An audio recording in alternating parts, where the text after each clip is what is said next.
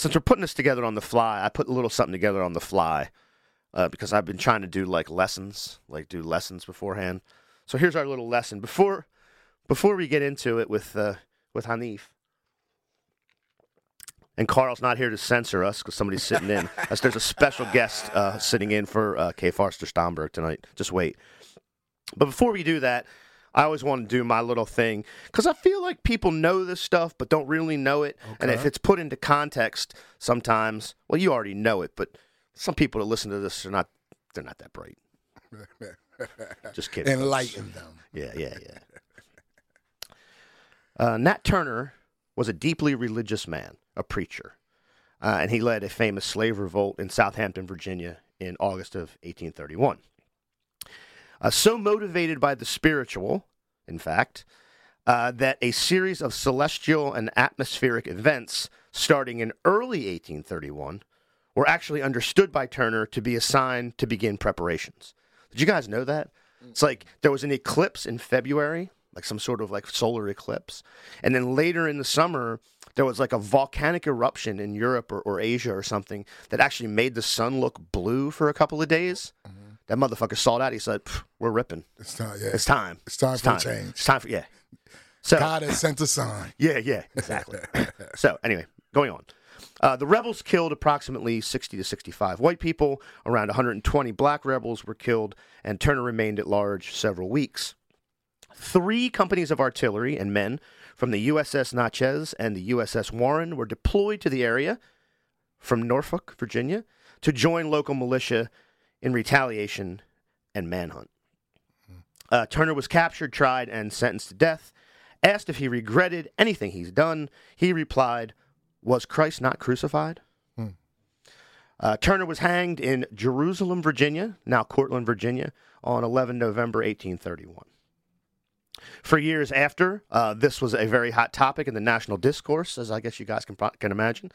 One place where Turner's deeds were debated in the pages of the abolitionist newspaper, The Liberator, founded also in 1831 by William Lloyd Garrison, the Massachusetts abolitionist. For the 4th of July in 1838, so this is 7 years after, about, Garrison delivered a speech called "Was He a Patriot or a Monster?", which was published in The Liberator the following week. And this is an excerpt. Oppression and insurrection go hand in hand, as cause and effect are allied together. In what age of the world have tyrants reigned with impunity, or the victims of tyranny not resisted unto blood?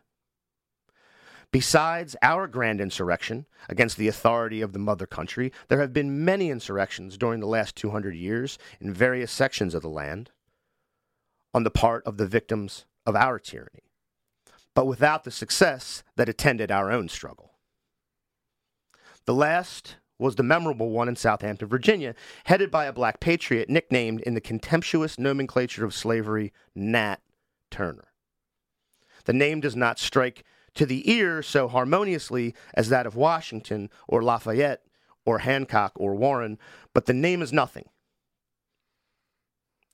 It is not in the power of all the slaveholders upon the earth to render odious the memory of that sable chieftain. Resistance to tyrants is obedience to God, was our revolutionary motto. We acted upon that motto. What more did Nat Turner? Says George McDuffie, a people who deliberately submit to oppression with a full knowledge that they are oppressed are fit only to be slaves. No tyrant ever made a slave, no community, however small, having the spirit of freedom, ever yet had a master.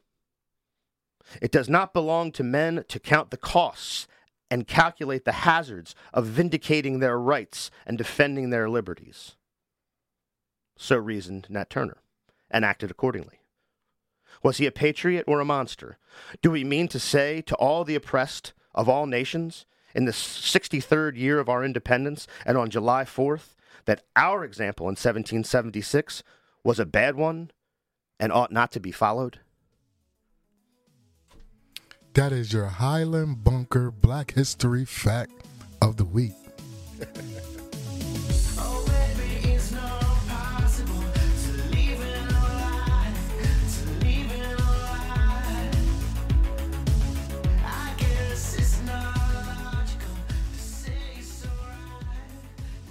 Comrades and friends, hello. This is your Highlands Bunker podcast. Here we go. Here we go. We're freewheeling it tonight. We got the fellas. This is the fellas. You already heard my friend and comrade, the mayor of Southbridge, Haneef Salaam. Hello.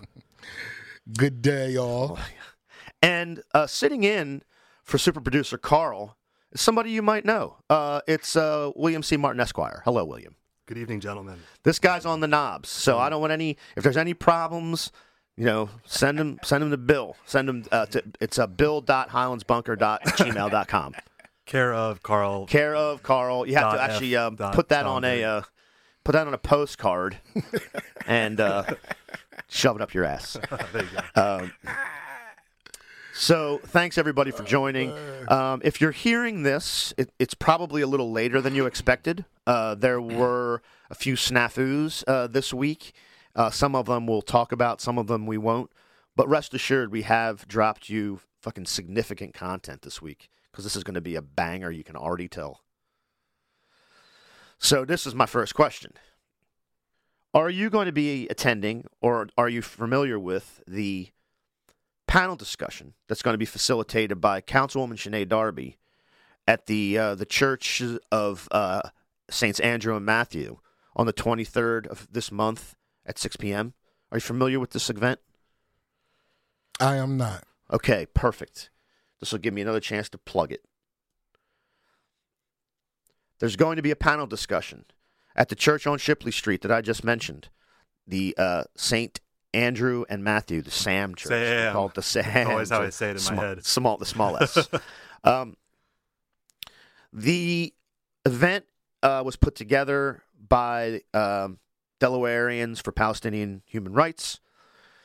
Sinead is going to be facilitating a panel of experts, and the topic is Black and Palestinian solidarity.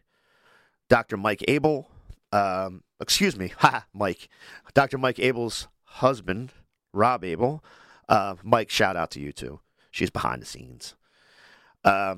Medina will be on the panel. Jeffrey Richardson will be on the panel. And Dr. Zahir, who is a PhD chemist from Palestine, who has lived here 30 or 35 years, the DuPont chemist. It's going to be a banger. We're going to be live streaming it to Black Mothers in Power Facebook page, 2-camera shoot. Guys from the co-show, not the whole co-show, but several members of the crew are going to come live stream it. There's also going to be a documentarian there. Can't talk much about that. We'll just leave it there. I see where it's going. But this is going to be a banger. And the reason I think so is I think there's a disconnect between people in our movement, not everybody, some, and black people too, with that history and having solidarity with the Palestinians. And I hope that people will come to this panel discussion and listen to these topics and listen to people speak and talk a little bit about not just the history, but the material conditions, the economic conditions, and really what is to be done and how this should really be framed and why it should resonate with people. So Friday, February 23rd, Sam Church on Shipley Street. Also live streaming, sponsored by the Delaware Call, onto Black Mothers in Power Facebook page. So we're going to have full coverage on that. That's the other reason I was thinking about Nat Turner and things like that, because I follow a couple sort of influencer artist types on Twitter from Delaware that I've never met. They probably don't listen to this, so shout out Dirty Delaware, shout out Hawks Helmsley, Hustle. And I was chatting with one of them. I'm just like one of their followers, I guess. Because he said, and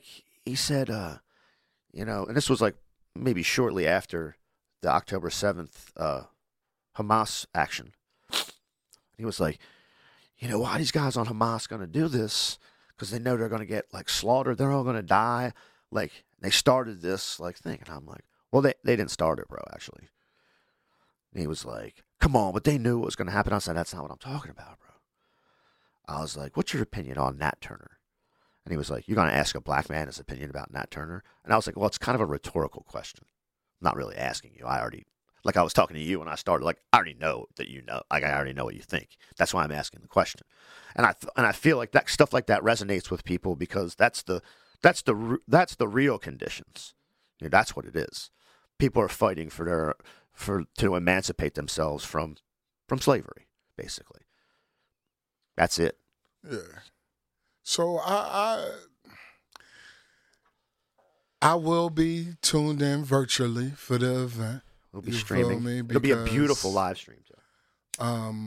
I do understand what's going on, and I do think education on this topic is important. But I think I'll be watching this event more importantly to hear, because I don't really have anything to say on it. I would like to hear what is direct action that can be done. So education on why it's important is important. But beyond getting, and even if we talk about black people, to understand why it's important, I'm familiar with numerous people, black people, who are familiar with it, but understand this is the same systems of oppression that are oppressing half the world. You feel me? And then I'm one that's already fighting the system. So while I can have empathy and moral and verbal support, unless you give me a direct action on how I can help stop what's going on, I don't have the capacity. Because my hands is full fighting the oppressor with the issues they oppressing us on. Yeah, for real. So it may not be a total disconnect, and the education is important. But more importantly, we have to be able to get to a point of direct action if there is any. Yeah, and I think, here's what I think. This isn't really for you, necessarily. It's for, like, middle class, upper middle class, sort of professional people who sort of lost their way. Like elites. But I still would suggest, even once you educate them and they say, okay, I now understand and feel connected, what is they to do outside of feel bad for the people? Well, again, you're right. This is sort of like the situation where people call for like a general strike, which is like an incredible militant mass movement action. But that takes years of sort of like planning. Build up. So this is the educational phase. So it's almost like we got to create space, because I'm all for direct action. But there has to be space for it to be effective. If you just run out there, and unless people who really aren't convinced right now, or they're not even not convinced, it's just not something they think about. It's not something that, is affecting their day. And I would argue it's kind of being pushed out of our collective psyches, as the weeks go by. Just talking about Palestine, it's going the wayside, making way for these kind of sham presidential primaries that are occurring right now. Oh, my God. Right? Yeah, because I will say, and again, I think a lot of it is because, and we said it while it was happening, but when you look back at it now, a lot of people are going to say they didn't know, or they were told one thing and it became another. There were no beheaded babies on the 7th. I think now it's pretty much confirmed that one infant was killed. We also know there was tons of friendly fire. There was artillery, lobbed in from the IDF into these towns, so we really don't know, what was what. We know about a third of the people who were killed were in the army. They attacked some bases in the Gaza envelope, and they stumbled upon this fucking, rave or whatever. So as things get moving, you're like, oh, this is all fake. Remember when Biden? There's a sound clip on the internet. This would be a perfect time for Carl to put it in there. This is back in like the 90s. Biden's in the Senate, and he said, were there not an Israel, the United States of America would have to invent an Israel to protect her interest in the region. Well, they're inventing. This is all invented. They're like, we really have to do a genocide. If you don't let us, you're anti-Semitic. And also, they, beheaded babies. That's fake. The UN people who were part of Hamas, that's all fake. It's coming out. The Intercept is doing great stuff on this. That's been the best place, I think. What's the guy's name? I can't think of it now. We'll link to it, but they've done wonderful work on it. But it's all fake. But you gotta have to get everybody to move on to something else and not like be like, oh, you know what? Oh, whatever. We're on to the next thing. I'm glad I'm here for this topic because although I'm very familiar, I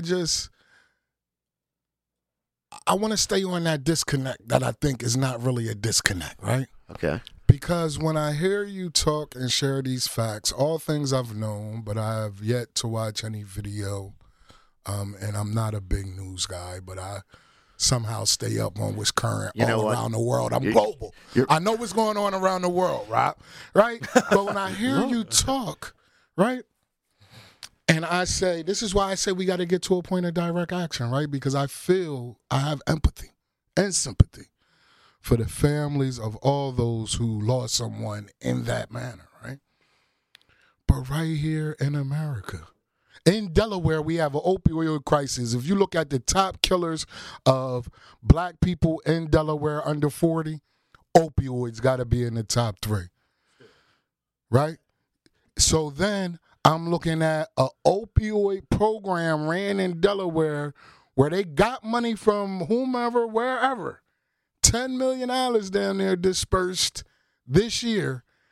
Not $1 went to a black-owned nonprofit organization that submitted. And I know I have at least a half a dozen that submitted.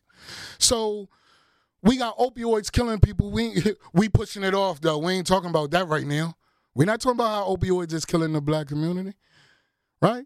We have yet to come to full accountability and transparency on police. And you talking about pushing issues off. We're not even talking about that no more. You feel me? I'm just hearing, it wasn't in the paper, but I'm just hearing the cops just beat somebody up on the Hilltop area, not far from the bunker, and seriously injured a young man. They are illegally targeting young people. I mean, the ACLU is addressing some with their lawsuit, but this is a fight that I'm doing direct action to fight the oppressors right now. So outside of me having my empathy and sympathy for the stories that you could tell me, and it's not about who's worse, but I probably know of a story happening in Delaware or this country that's just as vicious outside of babies' heads getting chopped off. I haven't heard about any of that. But the way cops is killing black people is in a similar manner, putting hundreds of shots, dozens of shots in unarmed men for no reason. So these things are that's why I said in the beginning, I understand it because we have similar oppressors who think similarly, who do this to people all around the world, and it's happening right here in America too. Something should be addressed about what's going on in us, but it's going on right here in America too. It's going on right here in Delaware too. We have pressing issues a few blocks from here, whatever. Yeah, I feel get it, but that's why to me it always has to get to direct action if we're going to unify. But it is an important thing, educating people too. I feel you on that. You know, because it may be a long-term plan, and I think that's why they're calling mobility, it like this is why the event is being billed, and I think appropriately. And shout out to Darby and Medina. I know. Women partnering together to educate the people to create mobility. Yes. Because those are two direct action people. So I'm not. Yeah, well, that's the thing. I want everybody to tune into the event to learn what they could do. And I think the idea, I mean, it was billed from the beginning as, a discussion about solidarity. Why you should just at least get to the point of having empathy and sympathy. And getting to the point, like you said, to understand what you're seeing in front of you and you're fighting here, they're actually doing this all over the world. It's more acute to you because it's happening like on your block or 2 blocks from here, but to people But that process is happening all over. I don't even think this is sort of to get people to that. And so we can work with that. That's something we can work with. And I think that's the trick here. And again, we have like you said, we have our best people on it. Like we got Shanae and Medina and Mike Abel. We got our team on it. Representative Medina Wilson and I always say that wrong. Is it Aaron Wilson? Representative MWA. Yeah. Medina. She made shirts. That's why I just say Medina, With because attitude. listen. But we always say, I mean, I said it from the beginning, and I think it's true. We just go by Medina. That's a one. That's Yeah. like Prince, Pele. You know, that's. But I want to give her her official props. Representative Wilson Anton, right, is, in my opinion, the number one legislator that is using her position as an elected official to change the systems of oppression. Now, I appreciate what everybody's doing. Yeah. Shout out to Representative Minor Brown, who is right now historically the first black woman in leadership in the General Assembly. Shout out to Marie Pinckney. Shout out. We should have even said my Marie. guy there. We should have It's a said couple Marie people. before. It's a couple people that's fine. doing their thing, and I don't want people That's to feel fine. diminished. That's why I had to do my little baby shout outs. But Medina, I like the way you did nobody's that. moving how Medina's moving right now. I like the way you did that. Nobody in the legislature, and I respect that. So shout out to Medina from Haneef. No, I mean, look, we've got. There's been this room is a place for Medina shout-outs. Sometimes we do it right to her face. And shout out to Shanae, because now that I think about it, me and Shanae go back before her political history, and now that she has been in and is in, it don't matter if it's Wilmington, if it's the statewide, if it's global, if it's not right. Shanae is going to speak on it, and she's going to use her influence at the local level to even build and help whatever could be done to, again, fight these systems of oppression. So big ups to the both of them, and make sure everybody comes out to the church on Friday, February 23rd. If you can't, Black Mothers in Power, catch them on Facebook. Tune in so that we can come in solidarity, because where I love it is in unity and solidarity. We won't just be able to address what's going on in Hamas. We won't just be able to address what's going on here. We could truly be the ones who are running and laying the law of the land in politics. That's right. I believe, Haneef Salaam, I believe that we are coming to a time where we will see majority-minority leadership within politics very soon. Yeah, And that's people what are I'm very working upset. A towards. lot of people are very uptight about that. I'm trying to force it along because so far. Because in my world, that's what we want to see. I don't know about the uptight people, But right? yeah, That's what we shoot But for. this is again. I think you hit the nail on the head. This is again why we have to That's the model. Yeah. You know, we're putting these people out to sort of do the thing in a formal setting to kind of get you on board with it because it's happening all over the world. I'm all for it. I love boots on the ground. Yeah. I love organizing, mobilizing. That's my thing. We're going to have to talk So about big ups to them. this new incident you mentioned for another thing. We'll have to write it down for work. We'll do a caveat. You guys want to hear a bus stop story? I had a good bus stop Oh, story. I'd love to. So, I was coming back from, I worked this morning. I was feeling a little down. We'll talk about that at the end. And I went in, I had a nice lunch with some colleagues. And then on the way home, I decided I had to stop in Little Italy. So I was going to take the number 6 bus and go over to Union Street. I get to the bus shelter, the one that's like on Washington Street outside the hospital. You know what I'm talking about? The kind of big one. It's going down Pennsylvania Avenue. Sizing it up as I get there. We got an OG in the shelter. He's drinking a big Bud Ice, like the big pounder cans. I'm like, okay, that guy's good. There's a dude, probably more like Haneef, like a cooler guy. He's getting ready to smoke a Newport, and he looks cool. And then there's an Asian dude, professional guy. He just struck me as probably like an anesthesiologist or something. And he's talking to a Latino guy. So I'm like, everybody's cool. I'm gonna go over there. I'm gonna burn one down. Go over there, take the joint out, take a drag off of it. Look back at the guy who's drinking the beer. I was like, "You smoke this?" He's like, "Of course I do." And so he takes it. He takes a big hit of it, and then he looks at it, and he's like, "And you roll your own. You don't really see this anymore." And I was like, well, that's how I do. He's like, you're an OG. And I'm like, this is one of the greatest days of my life. Takes one to know one. I was like, I felt like the meme of the two Spider-Men pointing at each other. I'm like, that's right. That's right, my friend. Ooh. You start talking about rolling spliffs and shit. He's like, people do vapes now. Who the fuck's doing that? That's no fun. I'm like, that's because you're fucking solid. Yo, but hey, right, that's a dope story. And listen, you are an OG if you catching the bus on a regular and woman through Wilmington.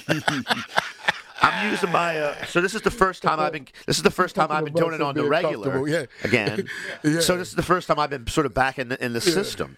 Yeah. And yeah, it's been fun. I now am a great user of the app, the online app. The Dart online apps are actually, I mean, they're decent. Can you scan the barcode when you get on? Yes. So Okay. they give you. So the cool thing is, Let's do some Dart chat. Just for a sec. yes, this is actually a good deal. You get the app. You can get like a one-way $2 ticket. So you're just going one way on the bus sometime during the day. Where they're usually like $2 or $2.50 a piece. You can get 20 of them for $26. So you save like tons of dough. And then when the bus comes, you hit the thing, you turn it on, you scan the QR code, and then it disappears. That's it. I mean, sometimes the things don't. I mean, it's hard. It took me a long time to figure out exactly how far underneath of it I had to do it. It took me about a week, but it's dope now. And also, their maps seem to be working. Like, when shit's late, you can kind of get a better feel for it rather than just like sort of what happened the last month and trying to be like, well, it's usually about 8 minutes late. Yeah. You can actually track it now, which is pretty cool. Yeah, and I remember the stands used to show like the next 3 routes and like how late they were running, but it was always just like 45 minutes, 45 minutes. Yeah. 45 Well, minutes. actually, and How now, accurate is here's this? the thing. And now most of those don't work. Yeah. Yeah. Okay. The ones at the transit center work because I think they have to work. They're probably contractually obligated. Like Colonial Parking was probably contractually obligated to maintain them or something. Who knows? But they always work. But I love public transit. What can I say? Yeah. An interesting Dart fact is I was just having a Dart conversation earlier today with a friend of mine, Marissa. She works for the Sierras Club.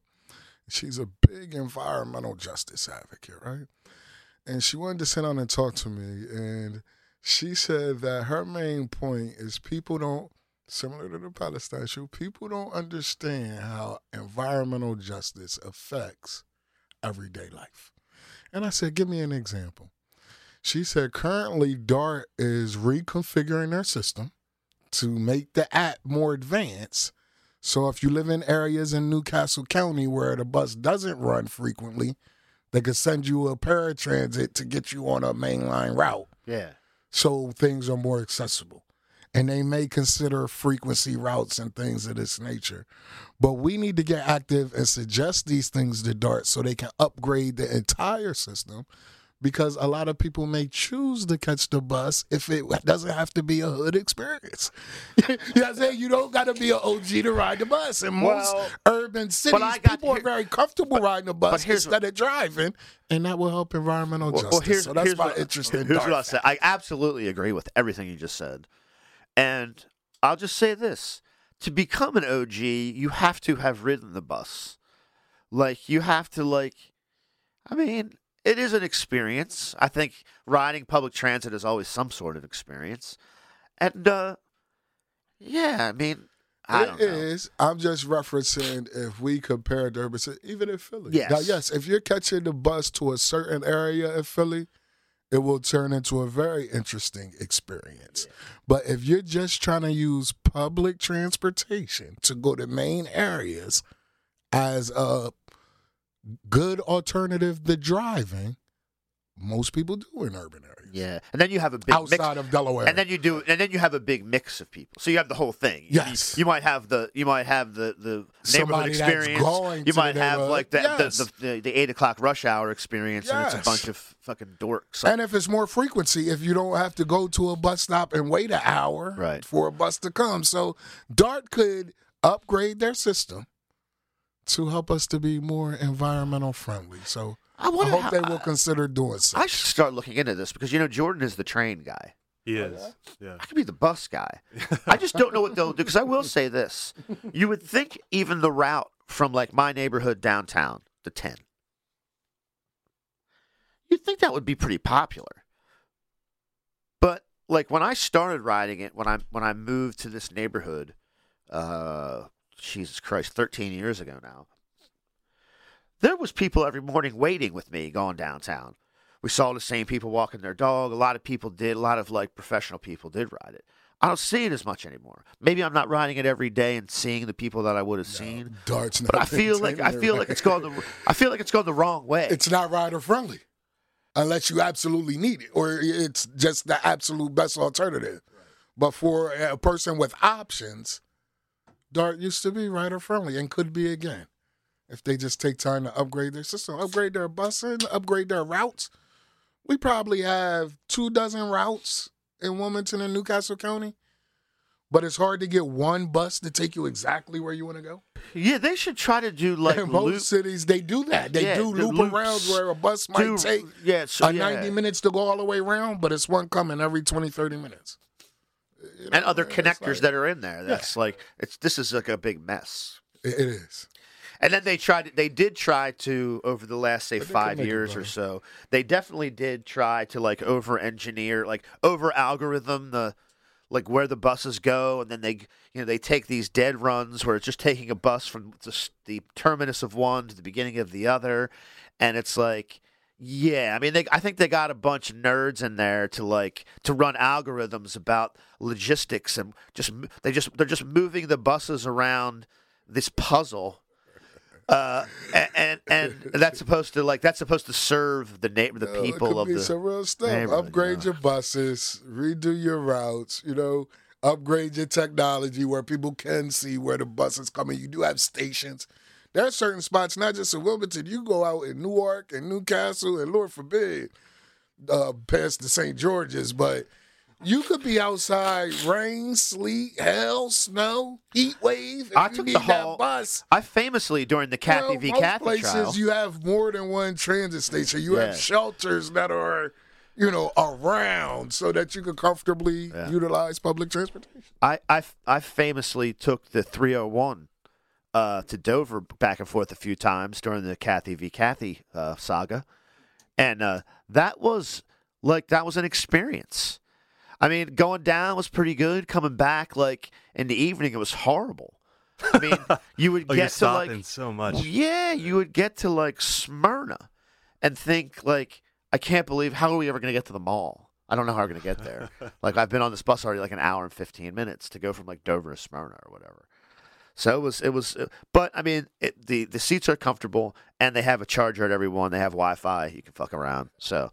It wasn't, and again, the cool thing is you're putting on headphones or whatever and just jamming, drinking a coffee or whatever, and just jamming down there. It actually is better than driving on Route 1. And listen, shout out to Dart. I know a lot of friends that work for Dart. They're doing good. They've been there with Dart for over years.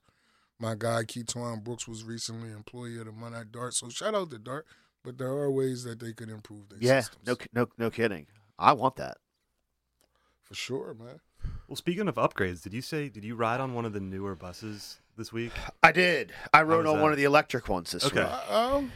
Yeah. I've seen the electric buses. Whatever route it goes to the Home Depot on Miller Road. Okay, Bader Boulevard. Yeah. I've seen it parked there. It looks futuristic. Yeah, you're in this. I haven't seen the new it has buses. HD screens in there.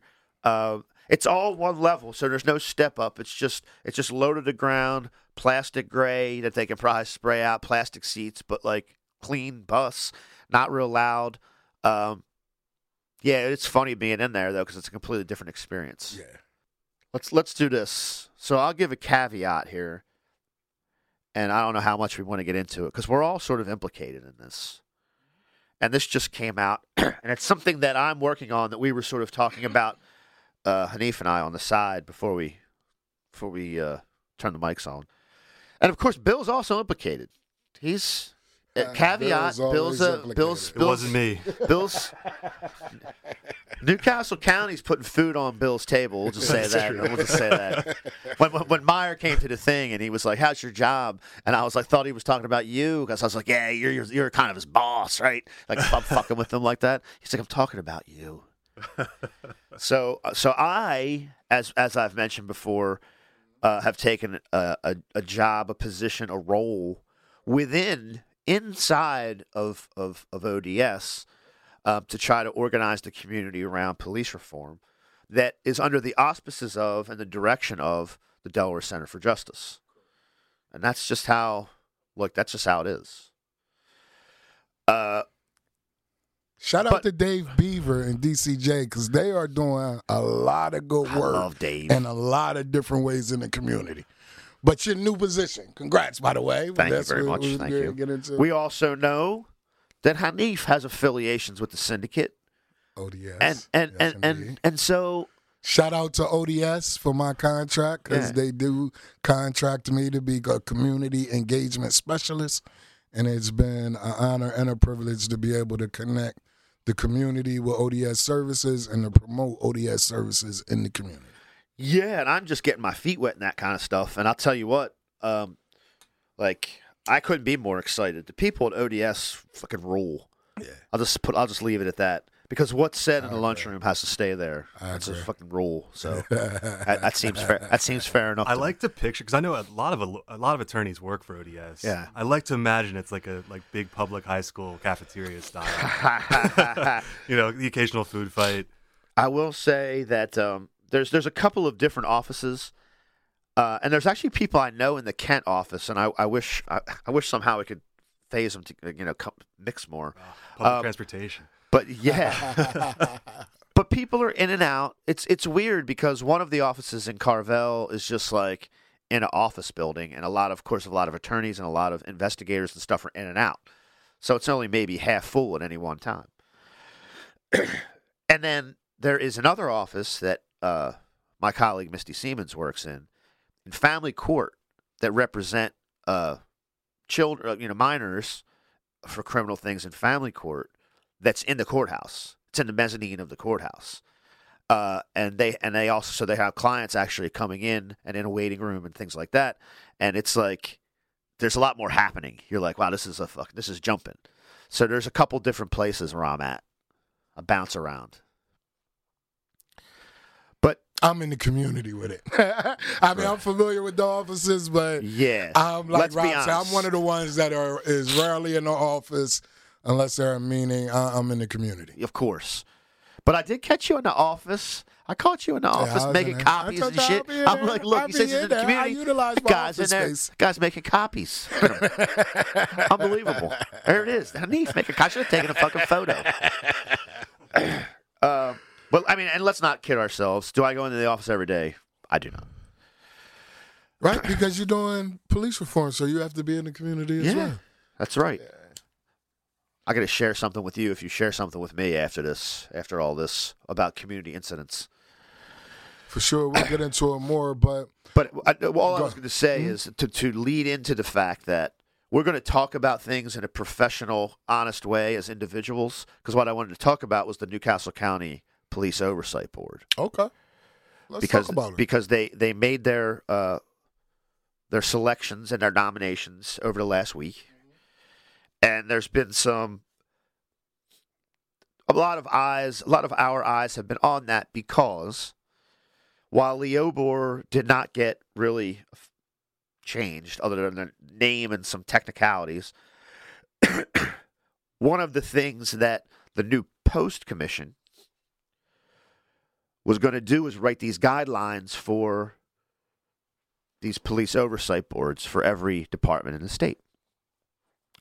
Civilian oversight boards. Now, I think every department, or it seems like we've gotten information that departments have said to advocates that they're not going to do shit until the Post Commission comes and says, these are the guidelines, we're all going to follow the same guidelines. So I understand that argument, we'll just say Is the county kind of jumping the gun here? Yeah. Not okay. They are okay. I mean, there's certainly the law allows them to do it, but the law also allows all of them to say what the Dover mayor and chief of police have said to people that I know, right? So, and I know, like, once that happens, everybody kind of falls in line. Well, Newcastle County had a sort of a different political situation, we'll say, which we might talk about more in future episodes. Come on, let's not get off track. So we got the Newcastle County Advisory Board. This is where I want to go with it for one. Let's go. It is not jumping the gun. It is really listening to what the people want, because if we understand, the city of Wilmington already passed legislation and a budget to create a oversight board, advisory board, but still has yet to name anyone, implement anything, or get anything active. So let's be clear on that. And Wilmington did that, I believe, in 2022, where they passed the ordinance to say that they would have a board. They accepted suggestions of names, right? And then if I remember correctly from a News Journal article, they really stalled it in the police store wrenching it when Keandra's name was on it. And everybody wanted to see Keandra on this advisory board for Wilmington. So Wilmington has yet to do nothing as far as a community advisory board, and they currently being sued by the ACLU. So I wouldn't call this jumping the gun. And then the second point I want to make is big ups to my guy, Matt Meyer. Matt Meyer is one of the only elected officials that has ever released body cam footage when it comes to police brutality. And Speak now on this. he has pushed the button on ensuring that the Newcastle County Police has a community oversight board, which is named the Police Advisory Board, which really models majority of the suggestions that the community wanted in the oversight board. And the people that they have selected, which is public, I don't remember all their names, are community names. I remember seeing my guy Doug. Doug been in the community since before me. You understand what I'm saying? I seen Norwood Coleman. Norwood Coleman been in this since before me. You understand what I'm saying? And I see they have some people who are currently been involved and have lived experience with the system. So I've heard some murmuring about who they selected and how it's going to operate. But my point politically for most people is get active. Because most of the people that always got something to say, why did they pick this person? Why are they doing it like that? They don't want to step up and volunteer. They don't got the time to put in the work. They just got something to say about it. So, let's get active. And let's support whatever's being active. Because this can't come out any way but good, in my opinion, if the people follow it and they want to be involved and they want to make the change. Because Matt set up a lane where it could be done now when it comes to the community overseeing the policies and procedures of the Newcastle County Police. Yeah. So that's my take on it. So I think I'll tell you. Let's see where it's going to go. I'll take it right where you took it. I talked to, and was the first time I met him, actually, the chair of the Delaware Center for Justice's board, Deshaun Nixon. Shout out to Deshaun. He's on the advisory board. Yes. I met him at a work event. Let's call it a work event. And I just introduced myself. For some reason, the picture, I knew who he was by name, but I didn't know I was introducing myself to him until he said who his name was. And it was the day that he got called that he was going to be nominated for this board. And obviously I'm like, okay, well, let's talk. We got to talk. And so he only had about 10 minutes, but that's what we talked about. And I won't say everything we talked about, but the one thing he said, I'm sure he's going to start saying in public very soon, is involve the community. Like, stand up then. Like, his approach will be a community-based approach. So what are you looking for? What should we do? We're here now. We're true believers. We're going to fight for you. We have a history of fighting for you. You have a problem with Newcastle County Police, like almost as of now. They haven't been formal and they don't have their bylaws yet, but there is a list of, 12 people that you can contact. and express your concerns with how Newcastle County Police Because is they're in the and community they're now. going to collect the data and run it up the chain for sure. Sean Green. If they don't run it up ACLU. the chain, Rob can say something about Well, it. that's With his job, listen. Am I sitting here saying that if somebody drops the bag, I'm going to come in silently and drop the hammer? I am definitely not saying that. Nah, but definitely not. I could be saying that. But we no. As far as we just want to see anybody. everybody do the right thing for the record. Beware the Reverend Aaron Moore. No slip-ups. Rob's coming to take your seat. Yeah. No, I've seen Sean Green speak because he spoke at the ACLU event we were at, which I never got a chance to say hello to you. I turned around because I thought you were standing next to Kobe, and the Chief Justice of the Delaware Supreme Court was standing next to Kobe. And I don't know if you've ever seen him. He doesn't look like you. He's a kind of an old, pasty white guy, but he's a cool guy. He seems pretty cool. Sean Green, I thought, was a powerful speaker. Good dude. I think Sean Green's on the board. He is. That's why I mentioned him. So the more I'm looking at it, I guess I'll be real honest, and I would tell anybody this, and I don't think this is an unfair statement, even in my official role, whatever that is. I was worried about, and I think I said this to a group in an email chat. I was worried about sort of obstructionists. Because it only takes maybe two. So my skepticism when it first came out, and it wasn't even skepticism, it was like, how many people am I sure aren't the obstructionists? Because I don't know, there's a few of these people not sure. But the more I'm looking into it, I think we might have an opportunity, a big opportunity here. And this is how we eliminate obstruction, Rob. And this is the responsibility I'm putting on to everybody that's listening to this, for everybody that wants to see criminal justice reform, police reform. This is just the Police Advisory Board.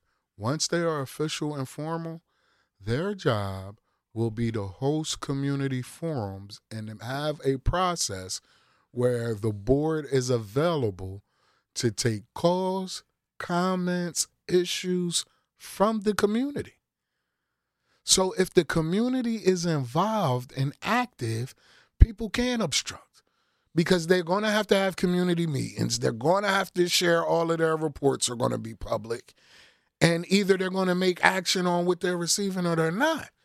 You understand what I'm saying? But yes. It's when people want to sit back, when they say, I'm waiting to see what they're going to do. While you're sitting back waiting, if it is somebody trying to throw a wrench in there, they will be able to because everybody's sitting back not looking. You got to be in the process. Be Jump active. into it. Yeah. Get active, even at the community level. Know what's going on with these boards.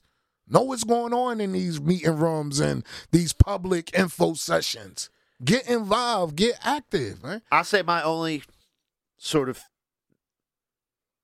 fear is that the obstructionists won't be able to change sort of the priorities of the meetings and all of that. But how forceful can the board be in the end? Because there's no sort of like enforcement with it. It's more like if you do your work publicly and you make very strong statements publicly, and you're entrenched by ordinance to operate in this way, like how far can they go? And so it would be easy for a few people to sort of rein that in. Like, I don't know, the next county executive. So that's the worry I have. I go further and be like, is this thing built to last? Can it really do something? Is there teeth to it? Or is it going to get commandeered by circumstances even outside of the control? But even if you have 10, 12 that can't happen if people active, because this is what get active mean. Whoever's going to be the next county executive got to agree that they're going to keep it going as is. It's already written and set up right. Once the bylaws are in, the board operates as a board that reports to the county executive committee. Executive staff, whatever the official word is. Right. You understand what I'm saying? Yeah. So if you active, then that means, Mr. Henry, if you want to be county executive, you got to be with this. You feel me? That means my guy, Mr. Carter, if you want to be, the next executive, you got to be down with this. And whomever else who may have thrown their name in, because I haven't been following that county seat heavy. I don't want to get into it because hey, they got to be with it. And if they're not with it, if we got a people hyphen. are We'll just say we have a hyphen. You can't rely on any advisory board if you don't have the right leadership. Correct. So, but and again, and that's all an advisory board could do, no matter who's on it. The other point of it is, if this is a productive, community-driven mechanism, like you're saying, it could be. I would hope that it influences the way it's set up, as we were saying before. Bring it back to the beginning, because we have to make it work, and we have to make it work quick, and we have to make it work so it's obvious that all the other ones work just like this one. So we have one to focus on now, and it's a big one. Let's be honest. Newcastle County Police, huge police force in the state. What people are saying, one of the biggest, bigger every day. But as Haneef said, if we can get behind this now, it's available to us now to do something really productive with it, and also be an example for what other people can demand everywhere else. Because that's the chance, that's the opportunity, right? Is to make it an example and be like, oh, you know what? See what they're doing there? Everyone has to have that, whatever it is. That's the opportunity we have to grab right now to everybody get behind this. I couldn't agree with you more. In case I was, yeah, no, I prodding the bear, me, but I'm just emphatic in that because that's not just with police reform. That's just not just with the Newcastle County Police Advisory Board. That's for every political issue that people aspire to make change on. If you're going to make change, you got to get active. Another example of get active, right? If you look at Delaware politics, in any prosperous white community, when they want to see an ordinance or law passed in the county or the state, they get active. It's not just 5 or 6 people saying, hey, politician, do this. You got 15 neighborhoods of people that's going to talk to that legislator and say, you know what our tax bracket is. Do it now. Yeah, I mean, this this happened recently on a small scale, but it was like, a well-to-do neighborhood was complaining about a dam being demolished that they couldn't even see from their homes. Yeah, it's at the mill. It got some juice in the paper for several days. It was down at the mill. It was like the last one that the DuPont owns. It's up by the experimental station, and because they took a bunch out, now Shad can live there and all that stuff, and they need to take another one out. So DuPont's like, yeah, well, just give us the ordinance and we'll do the thing, whatever. But the people who lived in that gated community at the mill were like, but it won't fill up our race, our mill race, the little thing that goes over there. And they were like, dude, it got flooded out the last time. It's not dangerous. It's like, but it won't look the same. So we're mad. Now it passed the city council, I think, but that's unanimously. All of them got together, and it's not just that community. I got much respect for my Latino brothers and sisters when they come up and say, this is what we need to make sure we can work and feed our families. The politicians and wherever they living at and wherever they talking about, do it because they get active. So a lot of these issues that affect black and brown people, you don't have to be black and brown to get active, but you got to get active on it. And we got to get active in numbers. We need hundreds, thousands of people agreeing that the legislators should bust a move, and then they'll bust a move. You feel me? We need less talking, less. Education's good. Debating the best solution is good. But once we agree and it's time to get active, if 75% of the people on the survey say it would be a good law, we need to see 75% of the people at the hearing. You know what I'm saying? Yeah. You know what Elvis said? That's bad for a podcast. A little less conversation, a little more action. Get active. Yeah. So I'm gonna do this. We're gonna close it out here because we're gonna have a actually serious conversation after all of this. So I have the one little closer I have to find. I was gonna make fun of Przicki, but I do that all the time. That's hack. It's too easy. Oh, I had a bit also about counting down the top 100 long distance runners in Delaware history. But we'll save it for another time. We gotta save that. So much is happening in the areas of suburban zoning right now. Ranking teenagers. Yeah, so they're much like, going who on. was the greatest junior women's cross country runner in the last 50 years? Really, I can't believe you brought that up. I will bring this up now that you said it because it's quick. So there was a big Chris Barish story in WHYY. It's really good. It was like a feature. It was good. It was about the history of Gibraltar and the new changes, but this is awesome. So this is the first quote. This was about right in the beginning. It says, Przicki told WHYY News that Catamol and Carpenter, the company that the private firm that had it the last time, were poor stewards of Gibraltar, and the mansion had a better chance at salvation in the hands of a public agency, not developers looking for profit. And I was like, wait a minute, who said this again? Now, a couple paragraphs later, you get this little beauty. Starts this sentence. Przicki, whose own sprawling home borders the mansion. You're like, okay. You gave me a couple paragraphs to think about. Well, you're like, not put it in the hands of developers. The city bought the it's your neighbor. It's in his backyard. It's his neighbor, bro. Because I posted, why would the city buy this vacant property when they already have so many vacant properties? Yeah. Bro, it's better. Wow. Did you hear what he said? There's a better chance at salvation for my neighbor in the hands of a public agency, not developers like Lucchini Pollen Group that are looking to profit. Like, come on. You're shitting in my face right now. But shout out to Chris Barish.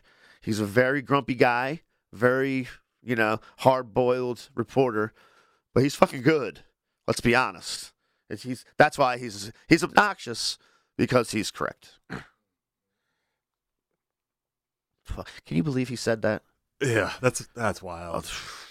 Come that on, man, buddy. I mean, I know that mansion has been decrepit forever, but I was thinking about this on the drive over. Like, one of the first dates I took my wife on in Delaware was sneaking into Gibraltar and poking around, and we celebrate like 19 years next week.